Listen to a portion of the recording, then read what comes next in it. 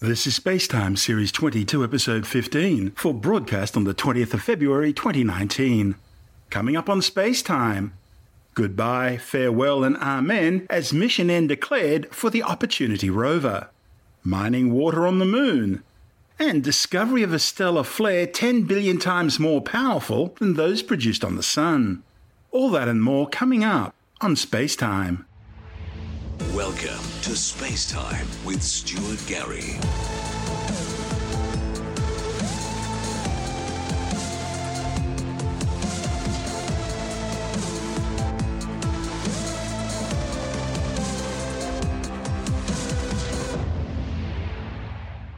One of the most successful and enduring feats of interplanetary exploration, NASA's Mars Opportunity rover mission, has finally been declared over after almost 15 years exploring the surface of the Red Planet. The golf cart-sized six-wheeled robotic rover stopped communicating with Earth on June the 10th last year as a massive global dust storm enveloped the Red Planet, blanketing the rover's location and blocking out the sunlight needed to recharge the rover's batteries. Opportunity was expected to revive after the storm had passed, and its batteries would then be recharged from its solar cells. But when the storm finally abated and the dust cleared in August, the rover remained silent. Mission managers at NASA's Jet Propulsion Laboratory in Pasadena, California, believe OPI, as it's affectionately known, likely experienced a low power fault, a mission clock fault, and an up-lost timer fault, all due to the loss of power. It's thought that dust from the storm had covered its solar panels, preventing them from receiving sunlight. Normally strong Martian winds, which usually begin blowing around November, would have blown the dust off the solar cells. That then would have allowed the batteries to recharge and operations to resume. But the rover still remained silent. NASA tried sweep and beep commands designed to nudge the rover to send a response once the rover had powered up again. But despite more than 1,000 attempts to re-establish contact, Opportunity still hasn't phoned home. And so the decision's now been taken to formally end the mission. Originally designed to last just 90 Martian days and drive no more than a kilometre across the freeze-dried desert surface of the Red Planet, Opportunity remained operational for more than 14 years, travelling over 45 kilometres. Its final resting place, appropriately named Perseverance Valley, a gully leading off the rim of Endeavour Crater. During its mission, Opportunity revealed an uncharted Martian landscape, finding evidence that Mars was once a far warmer, wetter world, a world capable of supporting life as we know it. The final transmission formally ended a multifaceted 8-month recovery strategy, desperately attempting to compel the rover to communicate.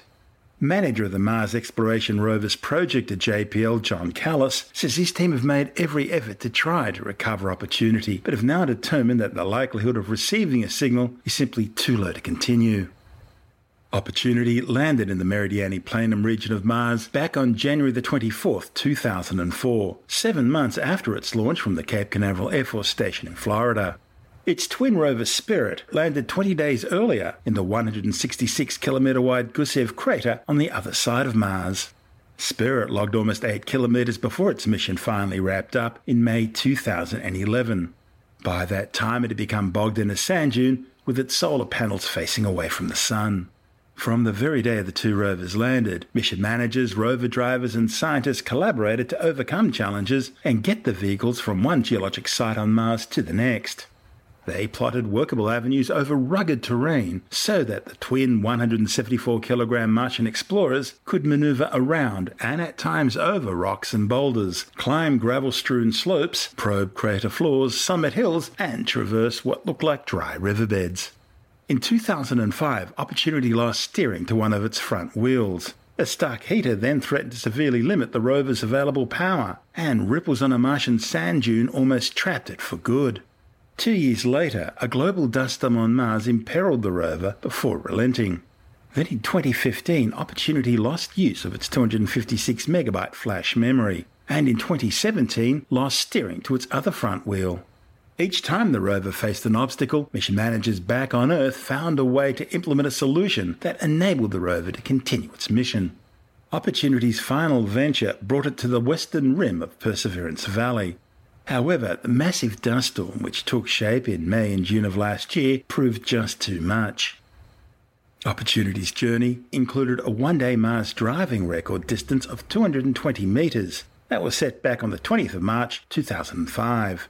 Oppie also returned more than 217,000 images, including 15 360-degree colour panoramas. It exposed the surfaces of 52 rocks to reveal fresh minerals for analysis and cleared 72 additional targets with a brush to prepare them for inspection with spectrometers and a microscopic imager. It found little round blueberry-like concretions of hematite, a material that forms in water at its landing site.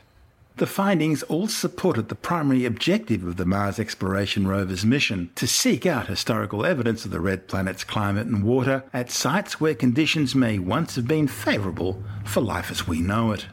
Because liquid water is required for life as we know it, Opportunity's discoveries implied that conditions in the Meridiani Planum may well have been habitable for some period of time in Mars's ancient history. Principal scientific investigator for the Mars Exploration Rover's mission, Steve Squires from Cornell University, says combining the discoveries of the Opportunity and Spirit rovers confirmed that ancient Mars was a very different place from the cold, dry, desolate world we see today. This mission accomplished so much more than we wanted to. It's mind-boggling to me. We know more about Mars today than we knew 2 days ago. Both rovers together showed us that ancient Mars was much more habitable, was much more Earth-like than Mars is today. Mars today is a very cold, very dry, very desolate place where not much happens. If you go to the ancient past, compelling evidence for hydrothermal activity, hot water bubbling through the rocks, steam vents, water coming up to the surface, volcanic explosions, lots of impact craters. It was a hot, violent, steamy place. And it was the kind of environment that would have been suitable for some kinds of microbes. All of it very different from the Mars of today, different places that were visited by the two rovers, different from one another. And it sort of hints at the complexity that the entire planet must have. This was a great teaching tool. It's been said many times that some of the most important scientific discoveries begin with the words, "That's odd." You see something totally unexpected and then you follow it. To take that kind of immediacy of discovery and the true nature of science into the classroom, it was an opportunity to share with them science as it really happens. I work with engineers today who were 18, 19-year-old Cornell undergraduates at the beginning of the mission and actually built hardware that's on the rovers. There's hardware on the rovers that was built by Cornell undergraduates. They put their initials on it and everything. I can see by the career path they've taken, the trajectory that their career has taken, that opportunity early in the mission opened doors for them, at least in their own heads in terms of what they thought was possible for them. I mean, if you had told me around the time we landed that Spirit and Opportunity were going to each accomplish 1/4 or 1/10 of what they ultimately did, I would have been thrilled. And it's because of the longevity of the vehicles. Spirit lasted 6 some odd years, Opportunity 14 and a half when we were designing them for 90 days. Mars just kept giving us new stuff. And so the payoff has been immensely greater than anything any of us ever in our wildest dreams conceived of. We have changed the way in which people perceive Mars. Every morning, you can open up your computer and you can go to a public website and you can see new vistas of Mars. They're always someplace new, and we're climbing mountains and we're descending into craters and these beautiful panoramas, and all of a sudden Mars becomes a place that humans can relate to, that you can imagine being. You've got these machines that are there that are built on very human scales, doing very human-like things. The kind of exploration that we do with rovers is very, very accessible. It's easy to understand. These are robots, they're looking at rocks, it's not that complicated. And I always felt that the unique accessibility of this mission gave us both a special opportunity and a special obligation to really try to share it with the public. And we tried very, very hard to do that. And if part of the legacy of this mission is that a whole bunch of young people who saw that, thought that's really cool, but I bet I could do better, if that thought hit them and it helped to push their career in a certain direction, that ultimately could be possibly the most important part of our legacy. That's Steve Squires from Cornell University. Of course, Mars exploration continues unabated. NASA's InSight lander, which touched down on the red planet in November, is now beginning its scientific investigations. The Curiosity rover has been exploring Gale Crater for more than 6 years now, and it's continuing to go strong. Nuclear-powered using radioactive isotope decay, it doesn't need to concern itself with the threat dust storms pose to solar panels. And NASA's Mars 2020 rover and the European Space Agency's ExoMars rover will both launch in July 2020, specifically designed to seek out signs of past microbial life on the red planet. An armada of satellites are also orbiting Mars, sending back data on its atmosphere and spectacular images of the red planet's surface from orbit.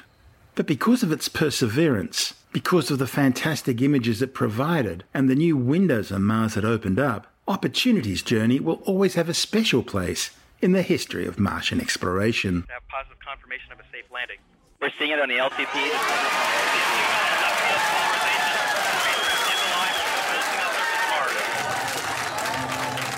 Very strong on LTP. Opportunity hit a hole-in-one when she landed. The airbag system rolled into the small crater called Eagle Crater.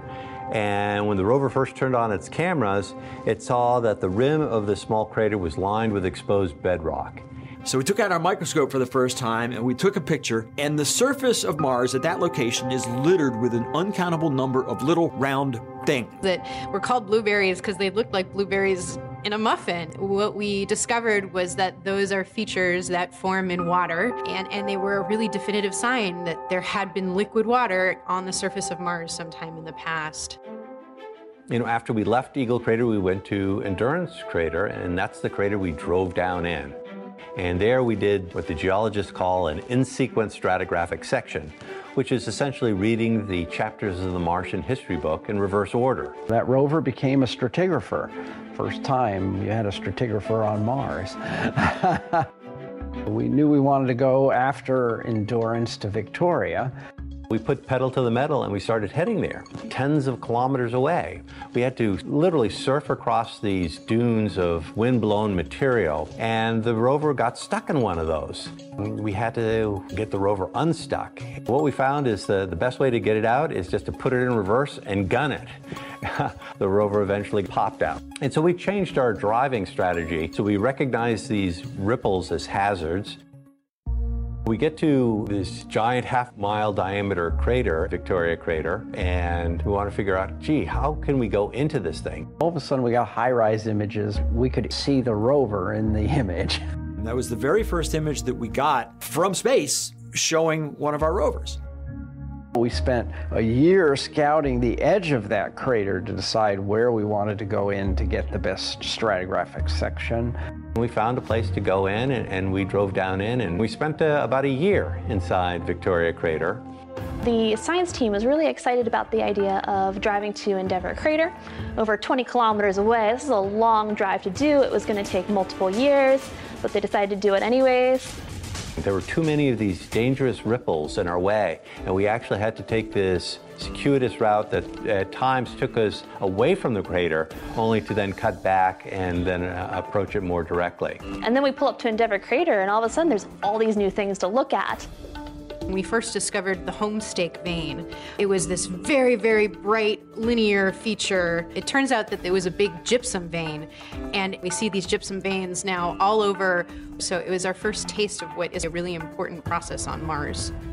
We were driving to a valley, and along the way there we realized that right about the point where we were about to get to this valley, that was when we were going to cross the marathon mark. So we said, well, that's cool. We're just going to name this valley after that, call it Marathon Valley. That was when we reached the distance of a marathon, 26.2 miles on another planet.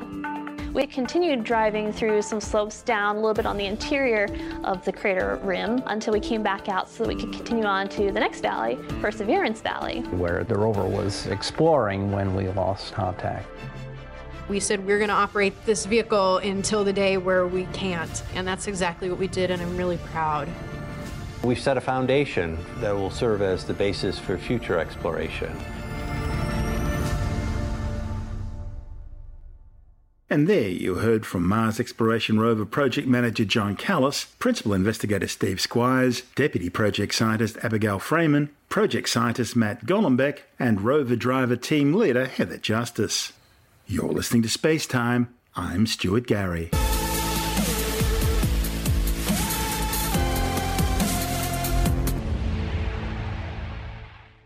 there's a new Australian project underway to mine water on the moon for conversion into rocket fuel. It all stems because one of the biggest problems with spaceflight, at least chemically powered spaceflight like we use here on Earth, is the cost of transporting the fuel needed for the journey. So, wouldn't it be great if you only needed enough fuel to get you there and could then fill up again for the return journey? And that fuel would be plain old water, one of the most common molecules in the universe. And there's plenty of it on the moon, frozen as ice on the permanently shadowed floors of polar impact craters, which are never exposed to direct sunlight. Water molecules have also been detected in the thin layers of gas floating just above the lunar surface. Of course, water in the chemically related hydroxyl group can also exist in forms other than normal water molecules, by being chemically bound as hydrates and hydroxides to lunar minerals. And there's strong evidence suggesting that low concentrations of these hydrates and hydroxides cover much of the lunar surface. Finding water on the moon is important. Firstly, astronauts can drink it, they can break it down into oxygen and hydrogen and use the oxygen for breathing, and of course the oxygen and hydrogen constituents are also the ingredients of rocket fuel. Making rocket fuel out of water on the moon would significantly cut down the cost of carrying out space missions. Now, Professor Andrew Dempster and colleagues from the University of New South Wales are looking at the commercial viability of mining water on the moon to produce that rocket fuel. Dempster believes Australia is uniquely placed to carve itself out a niche in the global space industry by exploiting its position of strength in mining expertise to off-Earth mining. He says Australia has a natural advantage. It already has the world's best mining research, technology and automation tools and the planet's largest mining companies. The major deterrent for industry involvement has been the lack of understanding of the commercial viability associated with this type of project, and of course the perceived investment risk profile of off-Earth mining. Dempster and colleagues want to create the engineering machinery, mining methods, energy resources and communications required to make such operations viable. He says while commercial mining operations on the moon are still decades away, given sufficient funding, his team could be just 5 to 10 years away from piloting a water mining proof-of-concept operation on the lunar surface. Any settlement that happens on the moon would need water for all sorts of purposes. There are people there, they want to consume it. If you're growing plants, you want to grow them. But most of the applications we're looking at for water at the moment would be before settlement happens, and so most of this would just be a purely robotic exercise. So things like if you can produce the water, you can separate it out into hydrogen and oxygen, you can then use it as rocket fuel. So you could then put that rocket fuel in orbit around the moon or in orbit around the sun, and so if you're on your way to Mars, you can refuel on the way. Now the reason why that's interesting is, or sensible, is that it costs at the moment about $10,000 per kilogram to get something into low Earth orbit. If you can create your water for less than $10,000 a kilogram, you've got a business case. In order to do this, I guess there are various ideas. Are you going to melt the water in situ? Are you going to extract it as rock, ice rock as in regular mines would? Or are you looking at extracting it out of the breccia on the moon? Liquid water doesn't exist on the moon. There's not enough pressure. There are only sort of two types of water. It will either exist as a solid, ice, and then it will, if you sort of heat it up, it would immediately become gas. It will sublime directly to gas from a solid because of the lack of pressure. So what you need to be able to do is not only to heat the ice, but you need to be able to capture it and store it in a pressurized way that turns it into a liquid. There are all sorts of technologies that are around to try and do this. One of them sort of builds a bubble over the top of the regolith, which is the lunar soil, and you can apply heat to it and you can extract the water in that way and then gather it together into a container, pressurize it, separate it into the hydrogen and oxygen. The technologies being looked at to achieve this, they're being experimented with now. Are you more interested in this, or are you more interested in the actual robotic, the autonomous vehicles that will be doing the extraction and then processing? Well, we have a very wide range of interests. I mean, we have students looking at the ethics of this issue, how you might do an environmental impact statement, how you actually come up with business cases and how you can close them, which mining methods you might use to extract or to get the rock into a state where you can convert the ice into water, and mission design, how you look at the whole mission, where you put the resources, where you'd want to land, how you power the robots. So right across the range of research topics, we're looking at all of these things. SpaceX are already looking at missions to examine the feasibility of mining at the lunar South Pole. Is this something you want to get on board with, or are you guys looking at a totally independent approach? We're hoping to work with whatever partners or whoever would like to work with us. There are various companies at the moment. I don't necessarily want to name them, but some of the large international space companies have a very strong interest in Australia at the moment, partly because we set up our space agency last year, but also just because the space industry here is growing very rapidly, regardless of anything to do with the agency. We've gone from having 2 space startup companies 5 years ago to having over 100 now. It's a really exciting place to be looking at space, and that's attracting a bit of interest for some of these international partners. There's a logic to examining mining as a niche for Australia. We have the largest mining companies are based here. You know who they are, the BHPs and Rio Tintos of this world. We have the best mining researchers in the world here, mining engineering, and we have the strongest mine automation. So those mines up in the north of Western Australia where there are no people in the mines, they've been operating for a number of years now. And successful trials with automated trains too. And they're like 32,000 tonne trains. They're not little things. No. But to some extent, the degree of automation of those mines at the moment is not high enough to do in space. So by that I mean there's still a fair bit of communication between the mine and the headquarters. And one of the things that I'm personally quite interested in is the trade-off between how much communication bandwidth you need and how autonomous the robots have to be, how much decision-making they can do by themselves without having any intervention from the headquarters. So I think there's a lot of research to be done there as well. Can you really compare mining on Earth to extraterrestrial mining, considering the distances, the different sorts of environments, and especially on the moon where dust plays such an important role? The comparisons are probably more straightforward than you might initially think. The stages that you go through, what mining engineers call exploration and what laymen would call, lay people would call prospecting. They don't like the word prospecting, but when you talk about exploration in space, that means something else. So we need to come up with some language that's consistent. But that stage, the prospecting stage, the feasibility stage, then there's mining, there's transport, and there's delivery to a customer. A lot of that framework exists already for mines, and a lot of the big mining companies would understand how you go about putting together an argument for, or how you structure it. But we are not, though, talking about driving around with trucks with tyres twice the height of a person and those sort of things. It would be quite different mechanics, but at the high level it looks very similar. At the lower level it looks quite different. When you talked about the dust on the moon being a problem, that's absolutely the case. You need to have very highly reliable equipment. Maintenance is one of the things that is very important for terrestrial mining, even more so in space, because you can't send a person along to go and fix your robot for you. But when they talk about mining in a very remote place like the moon, the challenges are quite similar to, for instance, mining in the deep sea, in the deep oceans. So because, again, it has to be very remote, there's a degree of autonomy. There are environmental challenges. They're different challenges, but it's still the same general problem. So I think we've got a lot of clever people working on some of those problems already, and I think if we were to start looking at mining in space, we could then be learning lessons that we could apply on Earth. Well, the United States is already looking at a successor to the International Space Station in the form of a new space station, which would be at one of the Lagrange positions between the Earth and the Moon. So it'll always sort of remain, though not orbiting the Moon, it'll sort of always remain in that position, and that would be a jump-off point for regular excursions, explorations, prospecting, whatever you want to call it, to the lunar surface. I believe that's where some of the first mining techniques of an extraterrestrial nature are going to be formulated and practiced. Yeah. I wasn't going to mention the Lagrange point, but that's fine. That's actually, they're probably more likely to deliver these fuels to those points. And yes, we're getting quite a lot of interest in the US. They've named 9 partners that they would like to deliver payloads onto the lunar surface. Europe has been very active in their moon village.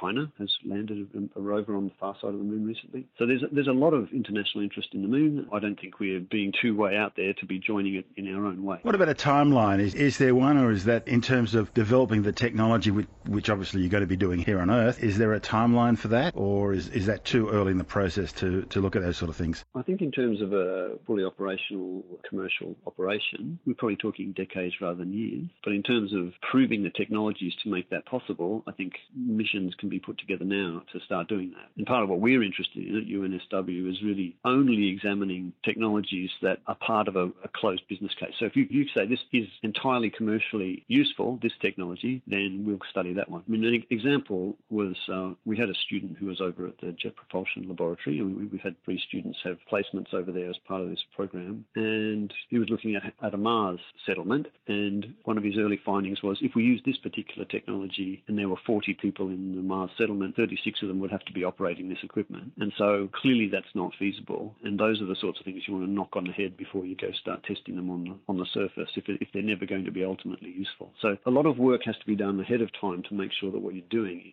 is going to be useful in the long run. That's Professor Andrew Dempster from the University of New South Wales. I'm Stuart Gary. You're listening to Space Time.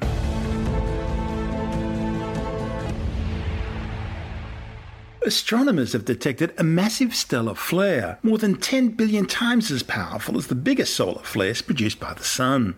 Stellar or solar flares are sudden eruptions of plasma and energy on the stellar surface.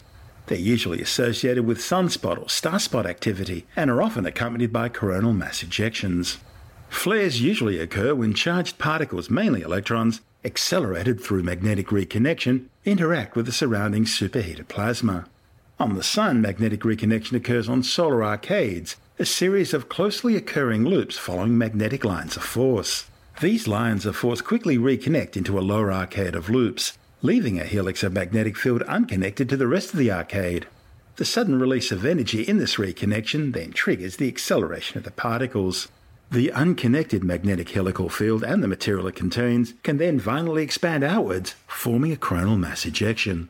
This also explains why solar flares typically erupt from active regions on the Sun, where magnetic fields are much stronger. The spectacular stellar flare observed in this story didn't occur on the Sun, but in the Orion Nebula, the largest nearby star-forming region to the Earth.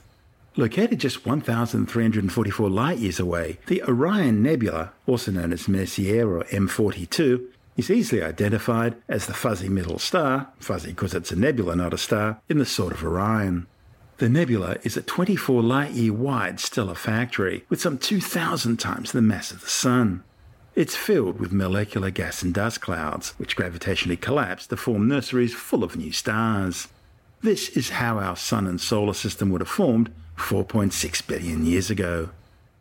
The massive history-making stellar flare the astronomers spotted, which lasted for several hours, is thought to have been caused by a disruption in the intense magnetic field activity actively funneling material onto a young growing star as it accretes mass from its surroundings. Observing stellar flares around the younger stars is new territory for astronomers, giving them fresh insights into the physical conditions in these systems. This flare was observed by astronomers using the James Clerk Maxwell telescope near the summit of Mauna Kea in Hawaii. The telescope's transient survey team recorded the flare using state-of-the-art high-frequency radio technology and sophisticated imaging analysis techniques. The original data was obtained using the telescope's cryogenically cooled Scuba 2 camera, which is kept at a frigid minus 270 degrees Celsius, almost absolute zero. The observation was part of a monthly tracking program by researchers around the world who used the James Clerk Maxwell telescope to observe nearly 1,000 nearby stars in the very earliest stages of their formation. The team's lead scientist, Dr. Stephen Mears, says the discovery of this magnitude could unlock decades-old questions about the origins of our Sun and planets, giving new insights into how these celestial bodies were born and a better understanding of the history of the solar system. You're listening to Space Time. I'm Stuart Gary.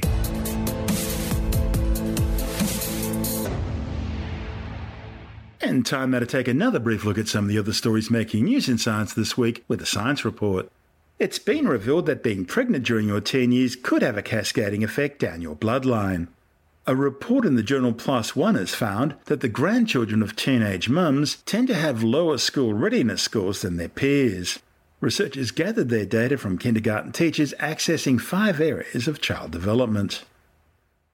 A new study has confirmed that Greenland is melting faster than scientists previously thought, and will likely lead to faster sea level rise thanks to the continued accelerating warming of the Earth's atmosphere. Scientists concerned about sea level rise have long focused on Greenland's southeast and northwestern regions, where large glaciers stream iceberg-sized chunks of ice into the Atlantic Ocean. These chunks then float away, gradually melting. But a new study reported in the Journal of the Proceedings of the National Academy of Sciences has found that the largest sustained ice loss from early 2003 to mid-2013 actually came from Greenland's southwestern region, which is mostly devoid of large glaciers. So whatever this was, it couldn't be explained simply by glaciers, because there aren't many there. Scientists think it's got to be surface mass. The ice is melting inland from the coastline. That melting, which is largely caused by global warming, means that in the southwestern part of Greenland, growing rivers of water are streaming into the ocean during summer and are likely to become a major contributor to sea level rise. A new study warns that native turtles in South Australia are facing extinction. The findings, published in the journal Scientific Reports, are based on research into native turtle populations in the Murray River and some of its associated waterways. Scientists from the University of Western Sydney found that species are in decline in the lower Murray River region and now completely absent from many locations across South Australia. Cybersecurity experts have uncovered a long-running clandestine hacking campaign being carried out by the United Arab Emirates. The operation, called Project Raven, is working out of a converted mansion in Abu Dhabi for the Emirates government cybersecurity outfit Dark Matter. It turns out this team includes more than a dozen former US intelligence operatives recruited to engage in the surveillance of other governments, militants and human rights activists critical of the Emirates. The hackers were using techniques gleaned from their many years of service with American intelligence agencies, employing state-of-the-art cyber espionage tools such as Karma to hack into the phones and computers of hundreds of activists, political leaders and suspected other enemies of the Emirates, including Washington.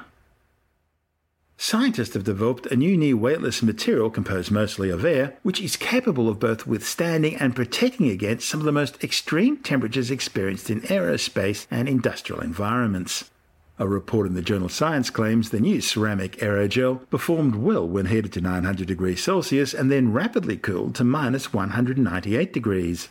Aerogels are a composite material made up mostly of air encompassed within a network of solid medium, such as ceramic, metal, or carbon. Ceramic aerogels are incredibly lightweight and possess traits highly desired for enduring really demanding environments, like heat shields on spacecraft. The problem is most conventional ceramic aerogels are really brittle, and they're also susceptible to degradation due to extended high temperature exposure or large and rapid temperature swings, thereby limiting their use as a superinsulating material. The researchers say they resolved the problem by using atomically thin sheets of hexagonal boron nitride. A new study has found that the amount of time US kids under the age of 2 spend staring at screens every day has more than doubled between 1997 and 2014. But the findings reported in the Journal of the American Medical Association show that it's the good old television and not mobile devices which make up the bulk of screen time. The study, which used diary data collected between 1997 and 2014, showed that American kids under the age of 2 went from watching an average of 1.32 hours of screen time daily in 1997 to 3.05 hours a day by 2014. Researchers say that despite the fears about mobile devices increasing kids' exposure to screens, they found that most young kids under 6 spent most of their screen time watching TV rather than devices. You're listening to Space Time. I'm Stuart Gary, and that's the show for now. You can subscribe and download Space Time as a free twice-weekly podcast through Apple Podcast iTunes, Stitcher, Bytes.com, Pocket Casts, SoundCloud, YouTube, Audio Boom, from spacetimewithstuartgary.com, or from your favourite podcast download provider. Spacetime's also broadcast coast to coast across the United States on Science 360 Radio by the National Science Foundation in Washington, D.C., and available around the world on TuneIn Radio. If you want more Spacetime, check out our blog where you'll find all the stuff we couldn't fit in the show, as well as loads of images, news stories, videos, and things on the web I find interesting or amusing. Just go to spacetimewithstuartgary.tumblr.com. That's all one word and in lowercase, and that's Tumblr without the E. You can also follow us on Twitter through @StuartGary. At Spacetime with Stuart Gary on Instagram, and on Facebook, just go to www.facebook.com/Spacetime with Stuart Gary. Spacetime is brought to you in collaboration with Australian Sky and Telescope magazine, your window on the universe. You've been listening to Spacetime with Stuart Gary. This has been another quality podcast production from Bytes.com.